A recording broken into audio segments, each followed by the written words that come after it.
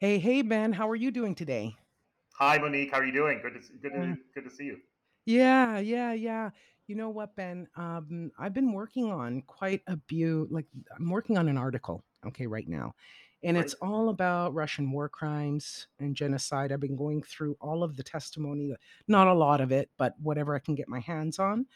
And, I'm looking through everything that people are saying and the evidence that has been brought forward, especially for Bucha in Irpin. I mean, people have seemed to have forgotten about this in Mariupol.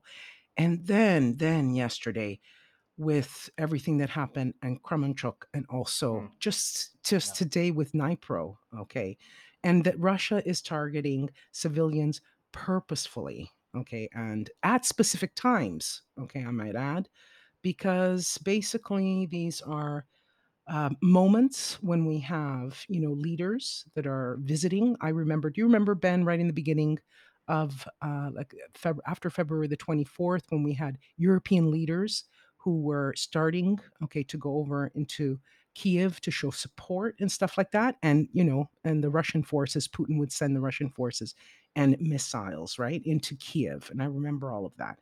But the strikes, what really, really is disturbing is that the strikes over the past few days have been intensified, especially now during the G7. The meetings are going on between the Yeah. G7 and NATO countries. Lithuania yesterday got hit, right, with a cyber attack. And every Right. single time, Ben, every single time Draghi steps in, a little bit of support, no, even just a statement, we get hit with a cyber attack, or inside we've got people like pro-Kremlin propagandists and also Russian propagandists that are on our TV.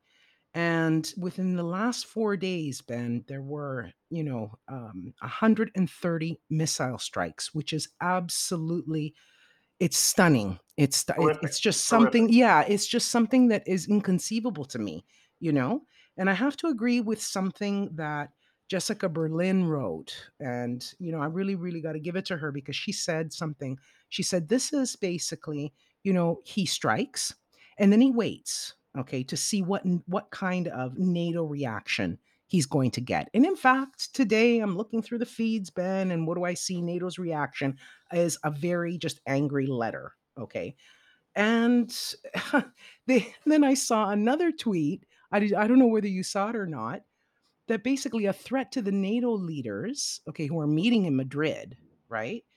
Russia's Roscosmos published the satellite images of the NATO summit venues. And basically, this is sort of like these are the government buildings where these decision makers are there. So I mean, look, I don't want Wow. to Wow. just keep talking. I know. Ben, you wrote something, and one of the things that I wanted to ask you is like, okay, we are basically, Ukraine is fighting for its life on the ground, okay? And we can do so much more, right? And I feel like we're almost funding Putin. Isn't this the time to act now that you have the G7 and the NATO leaders there? What do you say about this, Ben? Yeah. No, Monique, you're absolutely right. This latest horror that we've seen from the Russian Federation has been very clearly intended to send a message during both the G7 and NATO summits that are happening in Europe this week as world leaders gather and gather to focus on transatlantic security and supporting Ukraine. There's a lot that needs to be done, and I think that it's got to start with labeling Russia as state sponsor of terror. Yep. Yep. Yep. Clearly, these attacks from Bucha to Mariupol and the shopping mall attack yesterday, and all of the other civilian targets that are clearly being hit, to increase terror and increase state oppression in Ukraine, by Russian forces. This has got to stop, and it's got to start with being clear eyed and calling a spade a spade. Russia's a state sponsor of terror. We need to Yep. send more heavy Yep. weapon systems to Ukraine right now and arm Ukraine so that it can push back on this aggression.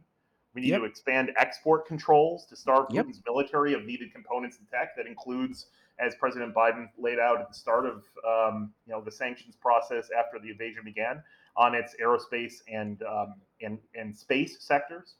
And then we saw this last week. The potential for the German government to expropriate the portion of Nord Stream 2 in Yep. German territorial waters and onshore, basically physically cut it apart and Yeah. then plug it in and repurpose it for use Yep. to bring in non-Russian LNG via a floating storage and regasification unit. I think that's a great idea.